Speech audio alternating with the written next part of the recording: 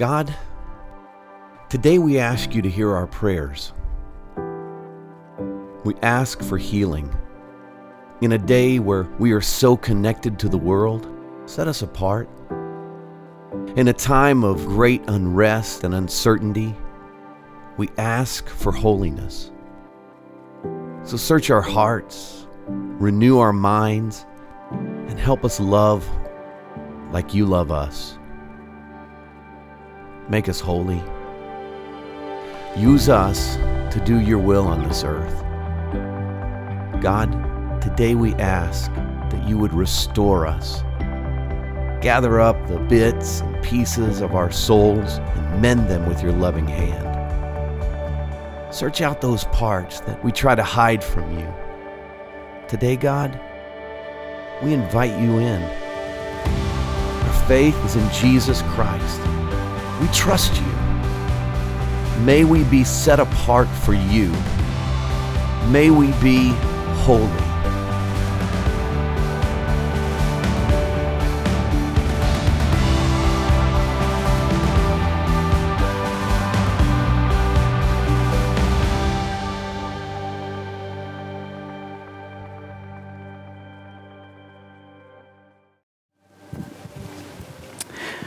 Well, I remember being in seminary, and it was all a buzz. People were talking about this individual who was an incredible and gifted speaker. In fact, they were saying that perhaps this individual was going to become the next Billy Graham. I heard words that, have you heard that this person has started preaching out of the book of Leviticus? And people are coming by the thousands to Mars Hill Church. He speaks with eloquence. He speaks with curiosity. He drives you deep into the Word to discover unknown things that no one has ever seen before. He is an unbelievable orator. He is an unbelievable pastor, and he will be the next individual to bring about the great awakening of our day. The person that I speak about, we've often heard. Some of you might remember his name. He was a hip, interesting, very well-experienced person by the name of Rob Bell. Now, I am not someone who is speaking on someone's salvation, but what I will tell you is this, is that for years, Mars Hill Church grew to the size of probably 10,000 people. Rob was responsible and did the series known as Pneuma, videos that were creative and interesting, that seemed to bring about God in reality. People were speaking of him and saying again that he was this amazing person until the point that they began to recognize something was off. In and around 2011, Rob Bell wrote a book saying love wins. And essentially the content of the book was a Unitarian perspective denying the reality of hell and its magnitude, as well as individuals being separated from God because of his judgment. Interestingly enough, as many people thought Rob was going to be the next Billy Graham, people came to discover that Rob was promoting a false Christian faith. Now again, I am not God, and I'm not judging whether or not Rob knows the Lord, but what I can tell you is that what was being promoted was false. Interestingly enough, where is Rob Bell today? Rob is surfing in California, promoting his own TV show called The Rob Bell Show, masquerading with celebrities and essentially teaching and preaching on the church of, I'm forgetting, Oprah Winfrey. Thank you. Now, again, I am not saying that these individuals are saved or not. But what I am telling you is it's very interesting to see that this is an open case of someone in our day who had all the makings, all the right things to say, sweetness of words. And yet, what he was promoting was not correct teaching. Why am I talking about that? Why do I bring that up? Well, today we are continuing in our series, 2 Peter, and we're going to be looking at the latter part of chapter 2. And for those of you that are with us, I just would ask that you'd give me a moment to get people caught up as to why we are where we are and the background behind what Peter is saying. First and foremost, 2 Peter is obviously the second of two epistles that the Apostle Peter wrote. Now, the first one, he is writing essentially to guard against external forces that are coming against the church. But in this letter, his main emphasis, he is writing against our internal forces of false teaching that are permeating and distorting the message of the gospel. Most likely, Peter is writing in between 64 and 67 AD as he's imprisoned in Rome. We also know that Peter understands and recognizes that this is his swan song. He knows that he is not going to be released from prison and that he will soon be martyred for his faith. We discover that actually in the writing of 2 Peter, as in the first part of the chapter, he references the transfiguration. The transfiguration is essentially when Peter, James, and John go up to a mountain and they see Jesus in his revealed glory. They begin to realize that there is Moses and Elijah representing essentially the law and the prophets with him, and that Jesus indeed is God in the flesh.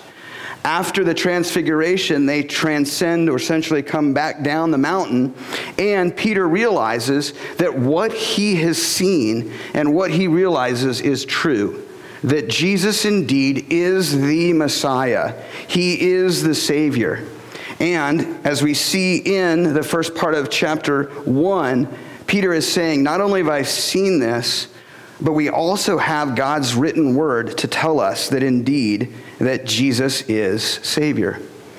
So why is that important? Well, again, we're going to continue, and I'm repeating this question. I know that for some of you that are type A, you're probably saying, why is this question the same? Because it's so foundational to who we are and how we go about living our lives for our Lord and Savior Jesus. And that is this: why is it so important to have a real, growing, and grounded faith in Jesus Christ and the Word of God? And what I want to do is this. I want to just throw this out to you. Sometimes I wonder how, and I wonder why, that in and around the 1980s, we began seeing the emergence of the megachurch. We began seeing, obviously, this new phenomena where a church over 1,000 people was donned or deemed a megachurch. And then from 1980 until now, we've seen just this mass movement of megachurches. Now, please hear me. This is not a judgment on all megachurches. This is not a judgment on all of them. But I ask a very simple question. How is it that our country has exploded with megachurches over the last 30 years, and yet morally we are in a huge, rapid decline? It doesn't add up. And so, friends, here what I'm to tell you is this. I am not saying that all megachurches are bad. But what I am saying is, just because there's a bunch of people there, check the fruit that they're preaching and they're teaching. And that's why it's so important to have a real, growing, and grounded faith in Jesus Christ and the Word of God. Essentially, what I want to do is the summary again of 2 Peter chapter 1. He starts off and he says, friends, it's important that you have a real faith. And what he means by that is that your faith is grounded in Jesus Christ, that you have a real encounter with him. It's not religion. Okay, it's not a myth, it's not a fable, it's not just going to church and ticking off the box. It is having a real, personal, intimate relationship with Jesus as your Savior. That's number one. But then he also says this: as good as that is, as blessed as that is essentially not enough. You're to have a growing faith. He says, may we add to our faith. these certain attributes. And so, friends, what I want to tell you is salvation is wonderful. I'm not belittling that. I'm not saying that that's less important. But what I am telling you is this. If after, quote unquote, having an encounter with Jesus, nothing in your life has changed, nothing is different, nothing is moving away from the world toward the Word of God, toward Jesus, toward holiness, toward sanctification, I am not judge, but I'm going to lovingly ask, was that encounter real? Last week I told you about essentially my marriage to Kelly, and I said, sure, I'm married to her. But then if I told you, I haven't really spent any time with her since we walked down the aisle. I don't really know her. It was great. We got married, but I don't really know what's going on, but we're married. Would you say that's a good marriage? And so in that analogy, friends, what I'm telling you is if we're the bride of Christ, wouldn't that hold true for us? Friends, I'm not preaching or promoting legalism. I'm not asking you or expecting you to look like me or talk like me. But what I am encouraging and exhorting is this, that we are to have a real faith and we're to have a growing faith, an evidence of our faith. You want to know if you are saved? It's not, did you pray the prayer? It's, is your life different? How have you changed? Has the world essentially and all that is there started to move to the background of your life? And has the kingdom and Jesus come to the forefront of your mind? Now, in this, I'm not saying that we can't live our lives and enjoy the blessedness of living. But what I am saying is that if our hearts are not driven toward a deeper relationship with God, if it's just something ticking off the box, if it's just a religious ritual, then lovingly what I'm going to tell you is I don't know that that's a real faith. But what I will also say is that if it is a real faith, these things just go hand in hand. It's real, you grow, and your faith is grounded. And that's the final thing that Peter exhorts in the first part of this chapter, is he says that our faith is to be grounded. It's to be grounded in Jesus because Peter says, I've seen him. I know that he was transfigured. I know that he is the Lord. But then he also says, as good as that is, as good as that experience was, what I'm to tell you is that what's even better is that we have the Word of God to tell us about who Jesus is and how we are saved and how we are to live our life for him. And then everybody says, well, that's great. But why are you saying this, Peter? Why are you spending so much time on that foundation? And Peter says, because I'm going to tell you, chapter 2, which is where we're going to be, the latter part of it, is that there's false teachers out there. There are people coming into the church in the guise of the Christian faith, promoting a false Christianity, promoting something that isn't real, turning you away from the gospel. They are wolves in sheep's clothing. And last week we talked about a couple of modern heresies that people need to watch out for. We need to look and recognize that no, it isn't come as you are, stay as you are. It's come and you have been transformed and you are to change. God is love, but God is also judge. Friends, it's not that you have been saved so that you can do what you want, how you want, and when you want. You haven't been saved to be free. You've been saved to be free from the penalty of sin, but you now have a new master who is our Lord and Savior, Jesus Christ. And so, friends, lovingly I ask you, is Jesus Lord of your life?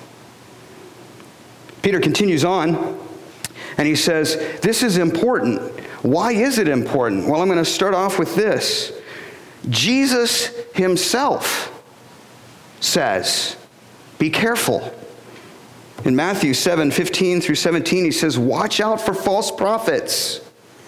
They come to you in sheep's clothing, but inwardly they are ferocious wolves. By their fruit you will recognize them.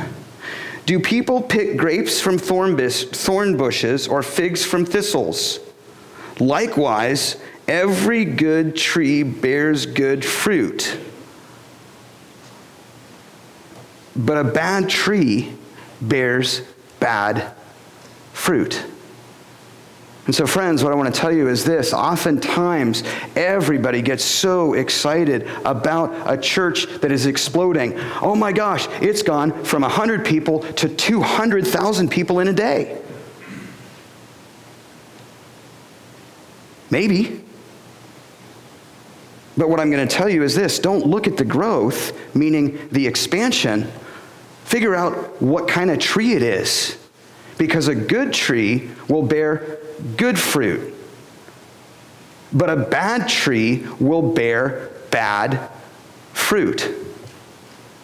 And so lovingly, what I want to tell you is this. When a church grows, praise God for it, if it's growing for our Lord and Savior Jesus Christ. But just because a church, little c, gets big, it doesn't mean that it's bearing good fruit. Hence, lovingly, Rob Bell. And so Peter is encouraging us to say, be discerning, be wise, look at what's being taught. And friends, so what I want to tell you is this. Oftentimes in some of the churches, they will be out telling you about moral things. Jesus exists to change your morals. Jesus exists to give you a better life. Jesus exists to give you the better things in life so that you can be happy, wealthy, and wise. No, friends. How can you be happy, wealthy, and wise when you're spiritually dead? If there's no message about salvation, if there's no message about sin, if there's no message about the fact that we, all of ourselves, myself included, are dead in our sin, and there is no way we can get to God on our own other than by what Jesus has done by going to the cross to die upon it so that we might have eternal life, something's wrong. And friends, trust me, as much as it would be wonderful just to teach and preach love wins, to say that we're all fine, and just basically the reason that Jesus is here is to sort of rightly guide us because we're already good. We just need to become better. I guarantee you this church would explode. But lovingly, what I would tell you is I'm teaching and preaching bad fruit. Friends, Jesus died on the cross because we're sinners in need of a Savior. Jesus died on the cross because we can't get to God on our own. Jesus is the perfect sacrifice who, big word, atones, basically, pays for our sin so that we, by placing our faith and trust in Him, can have eternal life. But also in that, Jesus asks and says, when you place your faith and trust in me, who is your master? If you love me, what will you do? Feed my sheep. So friends, are we feeding Jesus' sheep? Or are we feeding our sensual desires, and are we masquerading as wolves in sheep's clothing?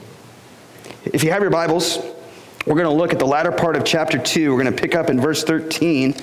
And essentially, Peter is continuing on talking about false teachers.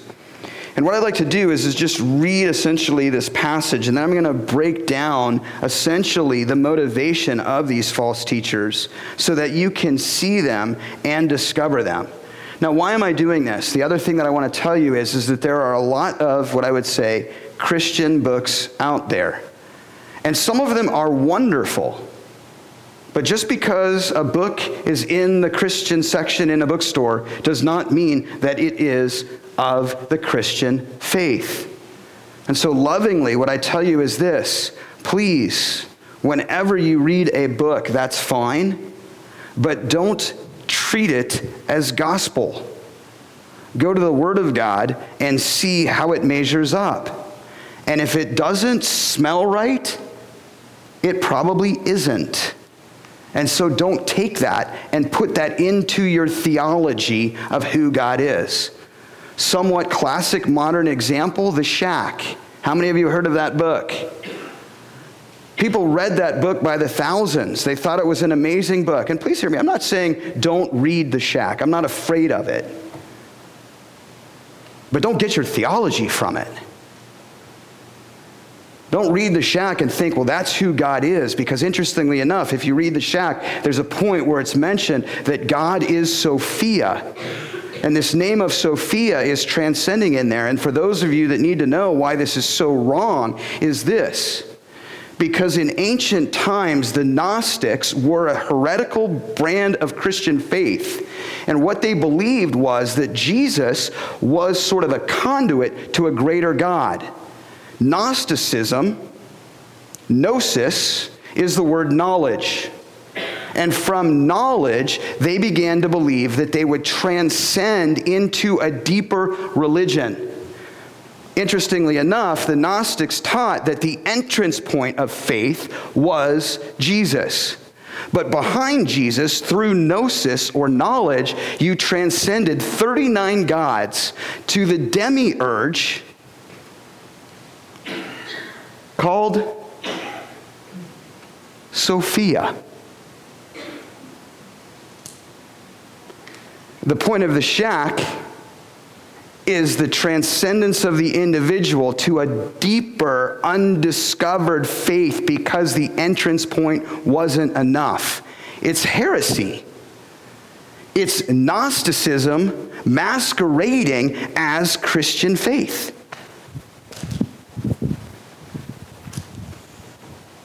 Peter says in verse 13, they will be paid back with harm for the harm they have done. Their idea of pleasure is to carouse in broad daylight.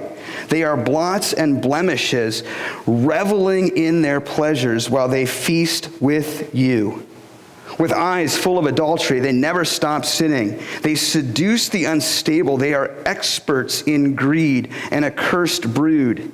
They have left the straight way, hence my title, Keeping It Straight, and wandered off to follow the way of Balaam or Balaam, son of Beor, who loved the wages of wickedness.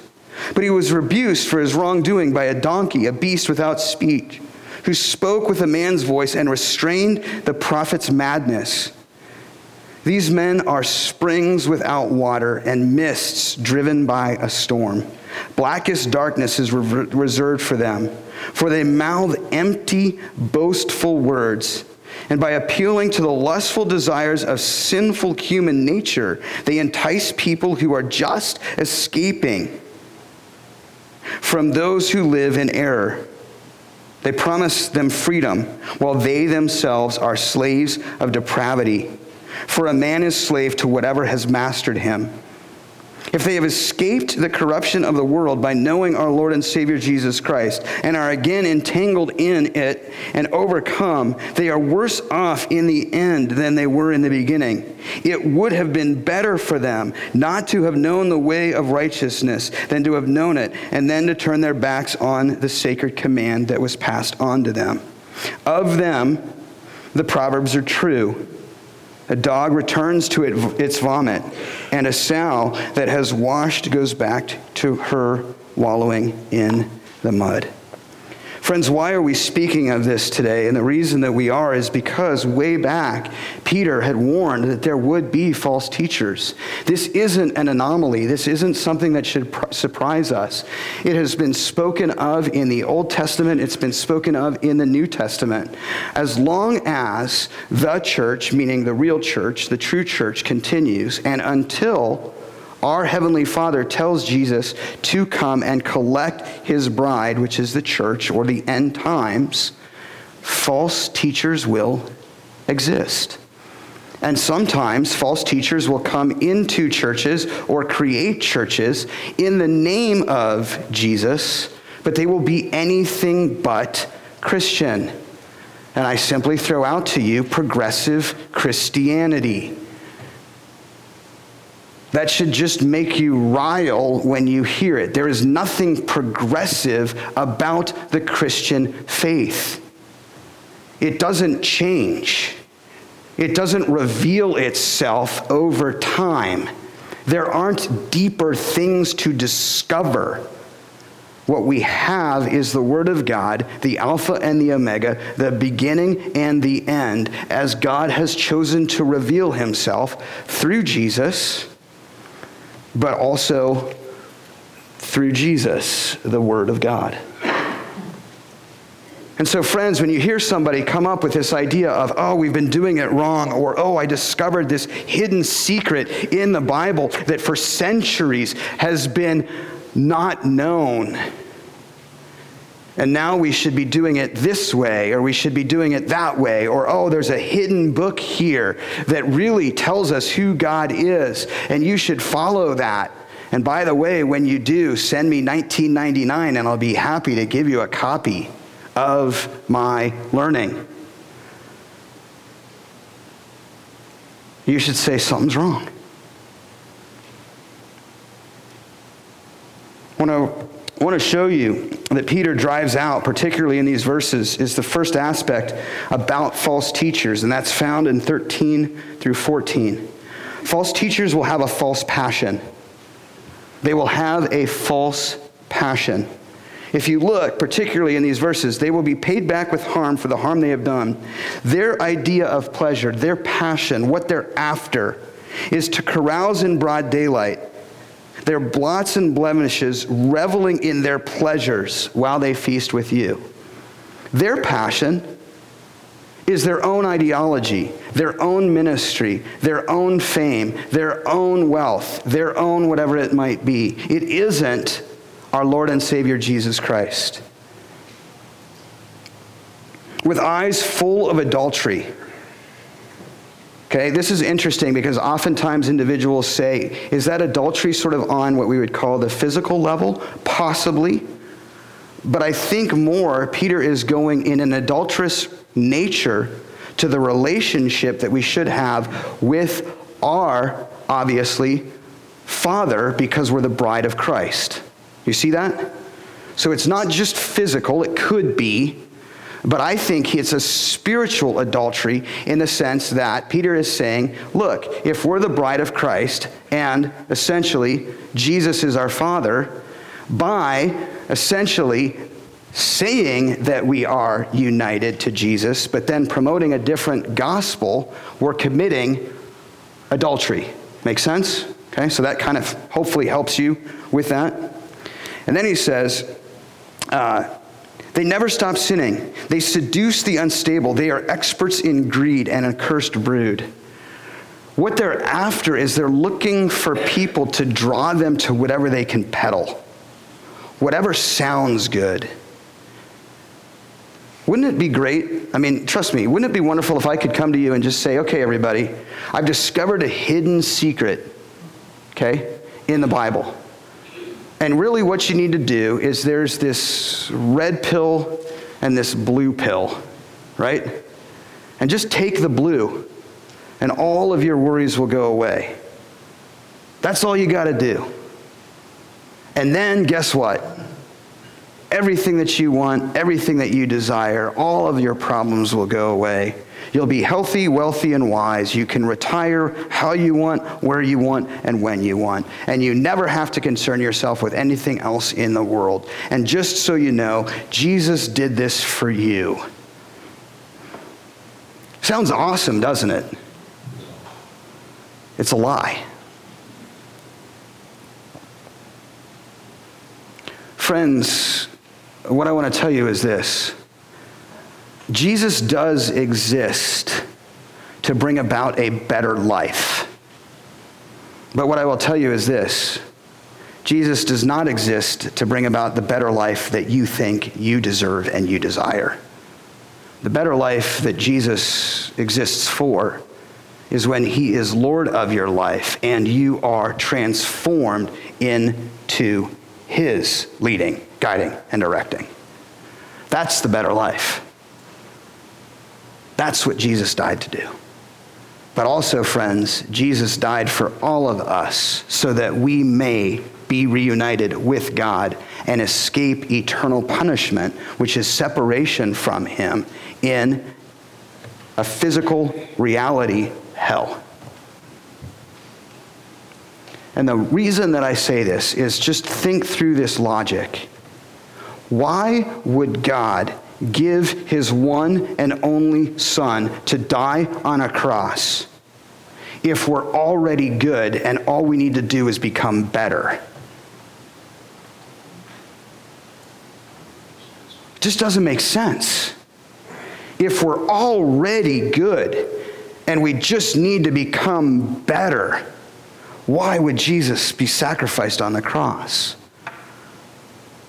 But if we're dead in our sin, as the word says, if there's no way to get to God, if, as we discover in the Old Testament, that the law is there to demonstrate our depravity, but yet Jesus comes not to remove the law, but to fulfill it, then we realize the cost of our salvation. Then we realize the importance of having a real faith with Jesus. Then we realize how important it is to grow in him. Now, friends, I'm not saying that we all have to be perfect. I'm not saying that, like I've said before, in sort of this pathway of sanctification or holiness, that it's just a straight line trajectory, right? We recognize that oftentimes in that graph we might be doing these things, right? But what I want to tell you is this, is after coming to Jesus, right? If your line is this, what does that look like in a heart monitor? A flat line. You're dead.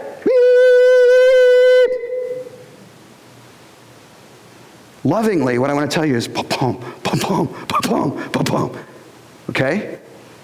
And so the trajectory of your life, whether it's up or down, as you plot that graph, should be, after having come to faith in Jesus Christ, away from the passions and the sinful desires of the Lord, or of the world, and toward our Lord and Savior Jesus.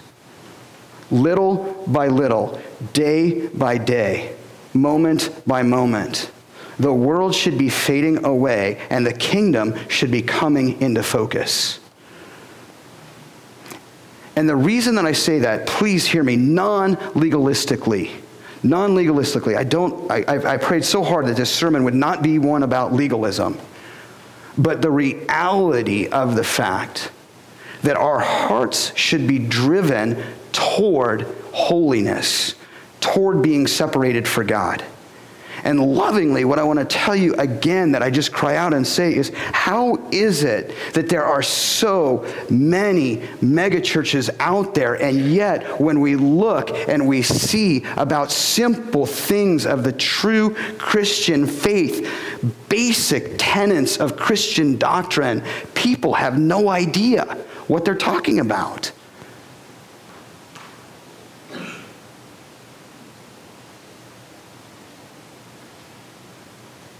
Friends, false teachers will have a false passion. And then continuing on in verses essentially 15 through 18, false teachers will make false promises. Please watch what Peter says here.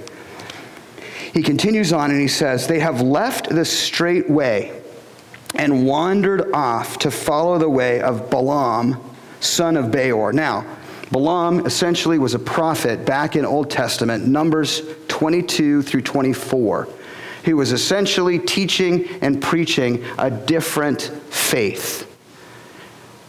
God gets upset and, like Shrek, brings about Donkey. Donkey says, hey, this isn't right, and rebukes Balaam and says that he is a false prophet. Peter is reminding the church of that fact because there are individuals within the church who are promoting essentially a return to a unorthodox Judo quasi faith that isn't the gospel. And so essentially for those individuals of that day, when he brings up this false prophet, it would essentially be like me talking about Rob Bell. Oh, okay, I get it. I know him. I understand who he is. That didn't go so well. We probably should take notice. And then he continues on, and he says, who loved the wages of wickedness, but was rebuked for his wrongdoing by a donkey, a beast without speech, who spoke with a man's voice and restrained the prophet's madness. So lovingly, what I'm going to tell you is if I'm ever up here in the pulpit and a donkey walks in and says, hey, what's going on, everybody? Probably time to sit me down in the office and ask me a few questions about my faith. Okay, jokingly, but seriously. Check your faith. Check what's being taught and preached in a pulpit. Continues on and it says, verse 17, and this is what I want to focus on. This is where I'm talking about. They will make false promises. These men are springs without water and mists driven by a storm. People of this day would recognize the value of water. Okay, in the dry, arid context that this letter was being delivered, water was incredibly valuable. And so, sort of the analogy here is that these springs have dried up, or I would say, more important, they've never had water in the first place. So what they've done is they've come forward and they've created this all fancy well in this imagery, this beautiful thing. And what they're doing is they're feeding you what you think is nourishing. But what they're giving you isn't living water. I think somebody said that somewhere in the Bible at some point, didn't they?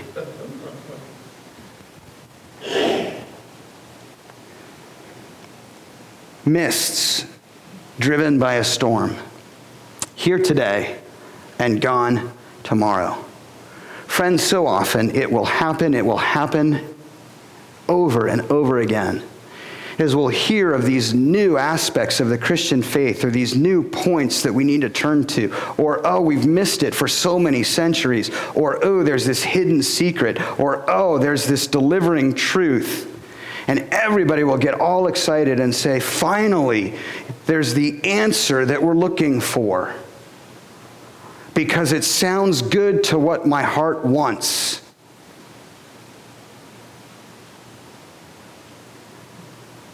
Your heart is wicked.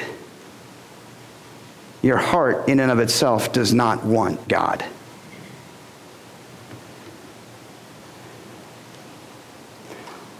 For they mouth empty, boastful words, and by appealing, notice this, by appealing to the lustful nature, they entice people who are just escaping from those who live in error.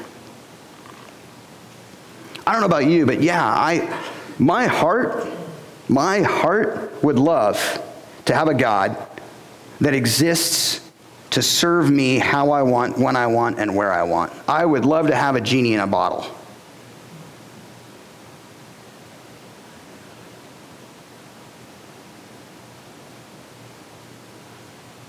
Doesn't sound right, does it?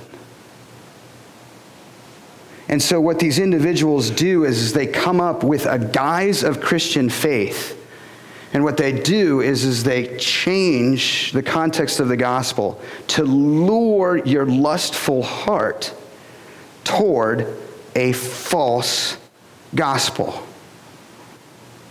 You can be a better person. You can be this. You can be that. You can do these things. Your life will change if you just do this. Oh, I believe in Jesus, but don't worry about the Bible. I believe in Jesus, but I also believe in whatever it might be. And so what they do is they entice people with the lustful desires of the sinful human nature.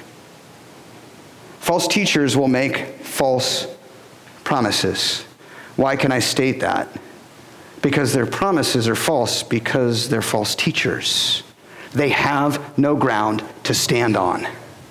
Their promises, as sweet as they might sound to the lustful, wicked heart, are dead because they are not alive. And then continuing on, not only will false teachers have a false passion, make false promises, but they will promote a false freedom. Please hear me on this. They will promote a false freedom. Verse 19, they promise them freedom. Sounds great. Come and be free. The only problem is, as Peter continues on, he says, they themselves are slaves of depravity. They're not free. So how can someone promise freedom when they themselves are not free? It's impossible. So they, in a guise, say, go, be free. Discover this, do their thing, all the while when they themselves are still enslaved to sin. Someone who is a slave cannot promote freedom. And then interestingly, watch this. It continues on, and he says, for a man is slave to whatever has mastered him. Don't miss this. Man is slave to whatever has mastered him. So think through this for a minute. You're a slave to sin. Jesus dies on the cross to free you from sin. I'm free, right? Mater, Lightning McQueen, he's off doing his thing. I'm out of here. I'm off, can do whatever. No, lovingly, who is your master now? Is Jesus your Lord? And I don't know about you, but I'm happy to be a slave to Jesus because he is my Lord. And right now, so many churches are promoting the aspect of be free, but don't call Jesus Lord.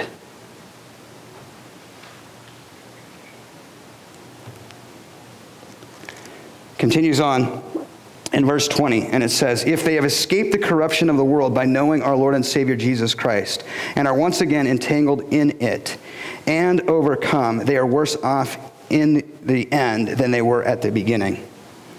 They will promote a false freedom. But also what I want to tell you, particularly as we see in verse 21, that false teachers are false believers. And this is important to see. False teachers are false believers. They never were a believer in the first place. They're not sheep who transform. They're wolves, false believers, masquerading in sheep's clothing. This verse has been confused, and I want to just take some time in encouraging is that often people say, well, could this mean that someone could lose their salvation? And what I want to tell you is note the context, note how it's written, but then note also how it's laid in 2 Peter, and then note also how it lays into the context of the rest of Scripture. And so what I want to do is I want to just say this. Analogously, he's saying, if, okay, don't miss this, in verse 20, if, not they had, not definitively, if they had escaped the corruption of the world by knowing our Lord and Savior Jesus Christ, and are again entangled in it and overcome, they are worse off in the end than they were at the beginning. It would have been better for them not to have known the way of righteousness. It isn't definitive. It isn't that they were and now they're not. It's they never were in the first place. He's just adding emphasis to the corruption that is there. Continues, it would have been better for them not to have known the way of righteousness than to have known it, and then to turn their backs on the sacred command of what was passed to them. What I want to encourage you in, friends, is this, and this is what I'd like just to take some time sort of developing, and then we'll continue on to the last part of this passage. God promises that those who truly know him will never fall away because he will keep us by his grace. Now, there's a lot in that. So the first thing I want to tell you is that do you truly know Jesus?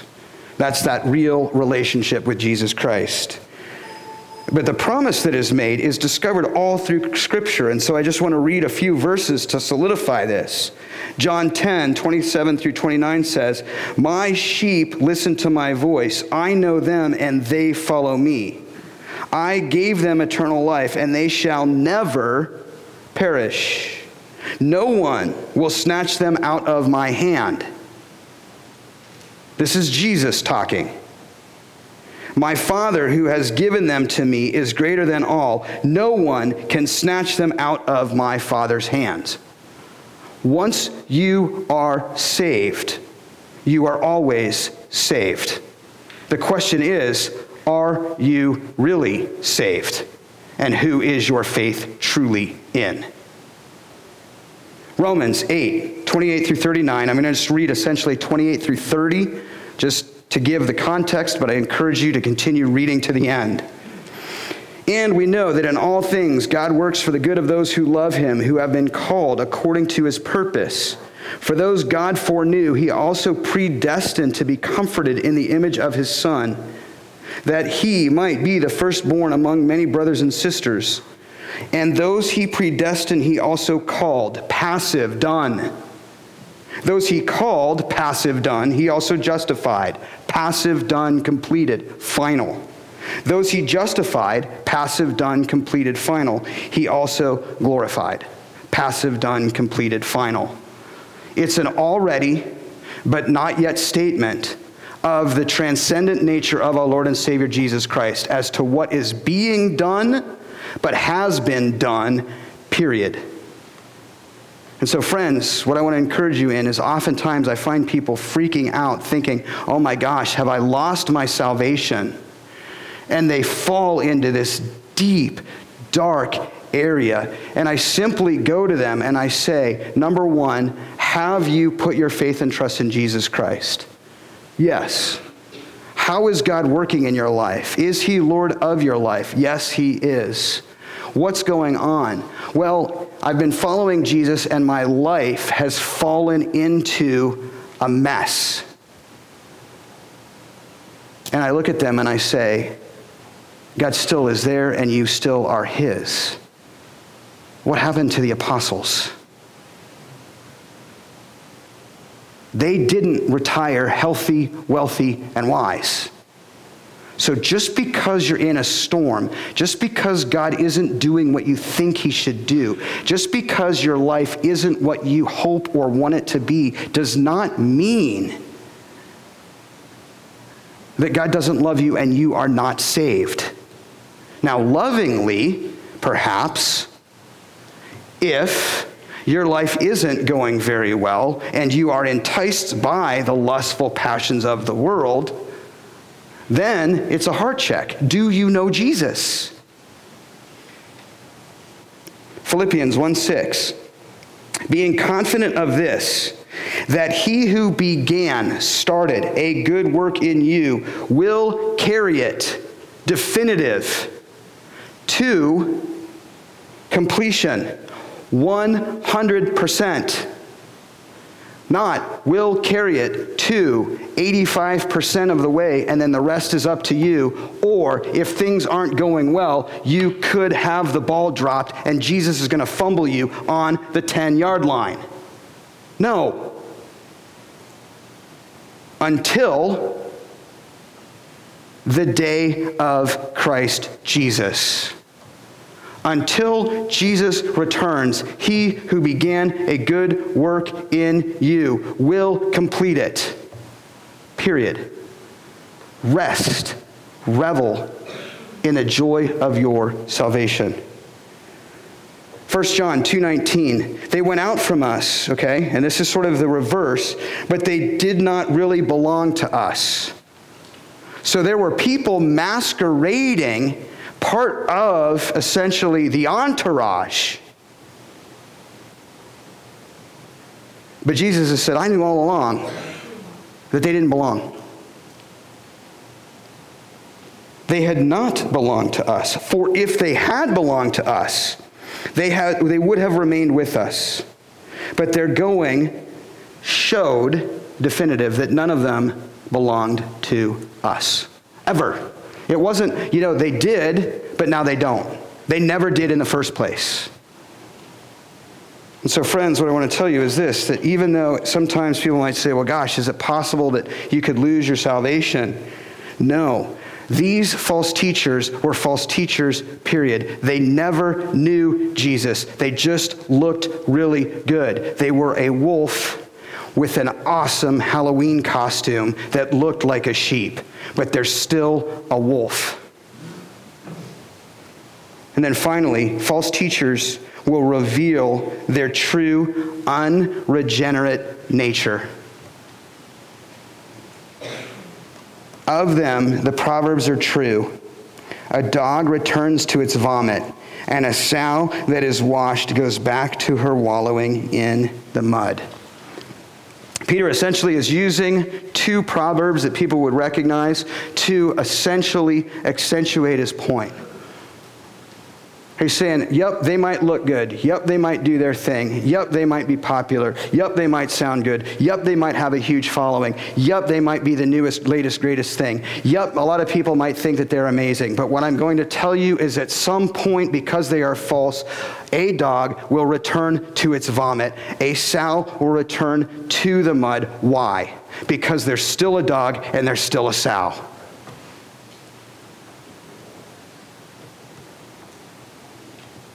And so what I want to tell you is this, having the appearance of being saved, they will reveal their true unregenerate nature by returning to the vomit and the mire of the world. And again, it's out of Proverbs 26:11, as a dog returns to its vomit, so a fool repeats their folly. And so I leave you with a point of contemplation. Not a take-home truth, a point of contemplation. 2 Timothy 4, verses 3 through 4. For a time will come when people will not want to put up with sound doctrine. A time will come when people will not want to put up with sound doctrine. Instead, to suit their own desires, create their own God, create their own passions, create their own salvation, create their own whatever.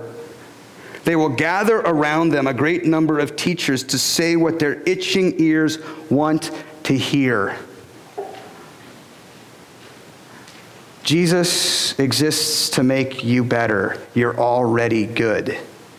Jesus exists to make you healthy, wealthy, and wise. Send me money and I will give you the secret to that success. Jesus can turn your life from mess to everything you want it to be. I will give you that clue for the one-day price of $9.99. Order now while supplies last. So do me a favor. You're telling me all about this, but I see Jesus in the Bible. Well, we don't really talk about the Bible around here. It's old, it's antiquated. Well, I see something where it's Jesus is Lord and I'm to give my life over to him. Well, Jesus is kind of a good guy. He's a prophet, but we certainly don't say that he's God. Do you see where we're going?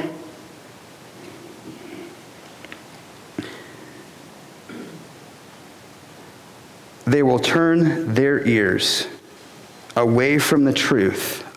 Don't miss this. Away from the truth. And turn aside to myths, fables, untruth. And so, friends, what I want to tell you is simply this, is lovingly, humbly, but seriously. Has a time come when people are not putting up with sound doctrine? And instead, to suit their own desires, gathering around them a great number of teachers to say what their itching ears want to hear. And is it possible that maybe perhaps those ears have turned away from the truth and moved toward myths? Wells without water. Mists driven by a storm. Let's pray. Father, we come before you this morning and we just thank you for you. Father, I know that this passage is one that is kind of right in your face. But Lord, I pray that in it would encourage our hearts. I pray that the Holy Spirit would lead, encourage, guide, and direct. Father, I pray that in it would encourage us to draw to a deeper, real relationship with you, that we would grow in our faith, but we would also have a grounded faith, so that when, not if, but when false teaching comes, that we can discern and say, hey, that's not right. That's not the gospel. Father, there are parts of Scripture where individuals have different thoughts, but Lord, the main thrust, the main tenets of the faith, may we hold on to. May we recognize the importance of the church, its teaching, the doctrines that have been placed before us. And Lord, may we hold on to them. May we be wise in this. And Father, may we do what we can in your mercy and your grace to teach and preach the message of the gospel to those whom so desperately need it. Father, we thank you for you. Lead, guide, and direct us this week. May our hearts be drawn closer to you. May you speak to us through your word. May you lead, guide, and direct us so that we see you more clearly and love you more dearly. We ask and we pray these things in your name, dear Jesus, and we ask it by the power and the presence of the Holy Spirit. And all God's people say, amen.